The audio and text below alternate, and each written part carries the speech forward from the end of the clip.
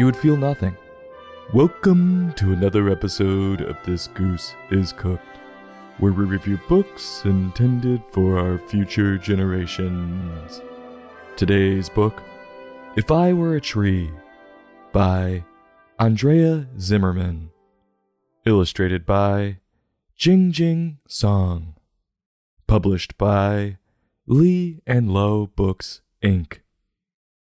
If I Were a Tree is through the minds of children imagining what their five senses would experience if they were a tree. What would life be like as a tree? Well, I hope you brought your LSD, man, because we're becoming trees. The trip opens on a brother and sister describing what kind of tree they would be. No, not a conifer or a deciduous. They make it a little more simple than that. They believe they would be a strong, big, and tall tree. Really astute thought there. I know exactly what tree that is. It's not like most trees are relatively big and tall.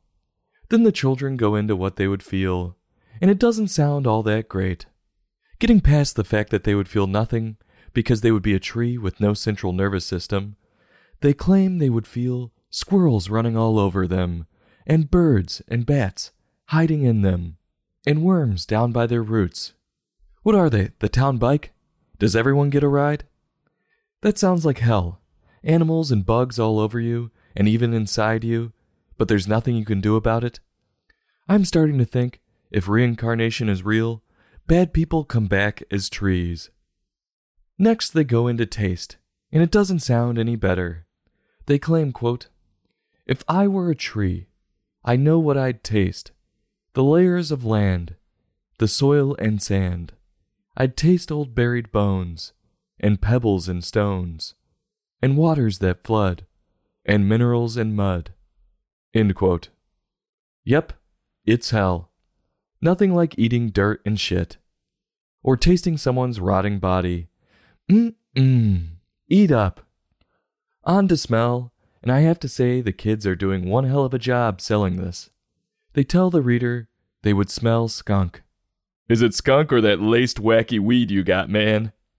They would also smell a bear's breath. That's an awful experience.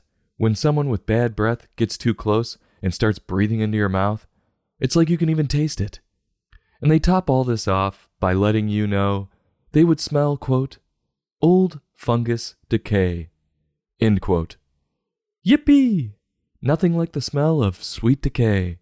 It's better than the smell of Mama's home cookin'. Can you guess what sense is next? Yep, it's hearing. And they tell you they would hear a mole sneezing. Hopefully not on them.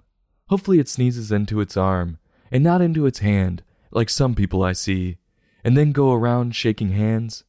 Put her there, pal. Disgusting. They finish off the senses and go into what they would see, like animals and the sunrise. Sick. Not like you would see that as a human, too. And that's it. It's over, right? Nope. Wrong. Dead wrong. They get sappy, pun intended, and go into what they would love. They say they would love, quote, the wind's playful tugs, end quote. That's reaching a new low if you have to resort to the wind's tugs. Being a tree sounds absolutely dreadful. These two won't give it up. They just keep going. Now they're on to what they would know as a tree. And they say that there will be bad days and cold spells, but that life will succeed. Unless they're a tree in California, they'd be up in smoke in no time, because they have zero forest management. And their trip finally comes to an end. On the last page, they have some sort of a summary on exploring trees that directs you to other books if you actually want to learn about trees. Honestly, this book had potential to teach the reader something, but I learned nothing. Using the five senses wasn't a bad idea, and there are so many cool directions Andrea could have gone with this book. She could have kept the senses idea, but actually taught the reader about different types of trees. Or, because trees can live so long, she could have used the senses to take us on a journey through history. But nope, she instead tried to go for the sentimental, and it failed miserably. Andrea wrote this trip as a poem, so I'll give her some credit for the rhymes. But the way she described what it would be like to be a tree was not pleasant. In fact, she made it truly sound like hell. Jingjing did what she could with the illustrations, showing the kids camping with their family, discovering new things in the woods. She was also creative in her use of color, but her pictures still weren't enough to give me hardwood.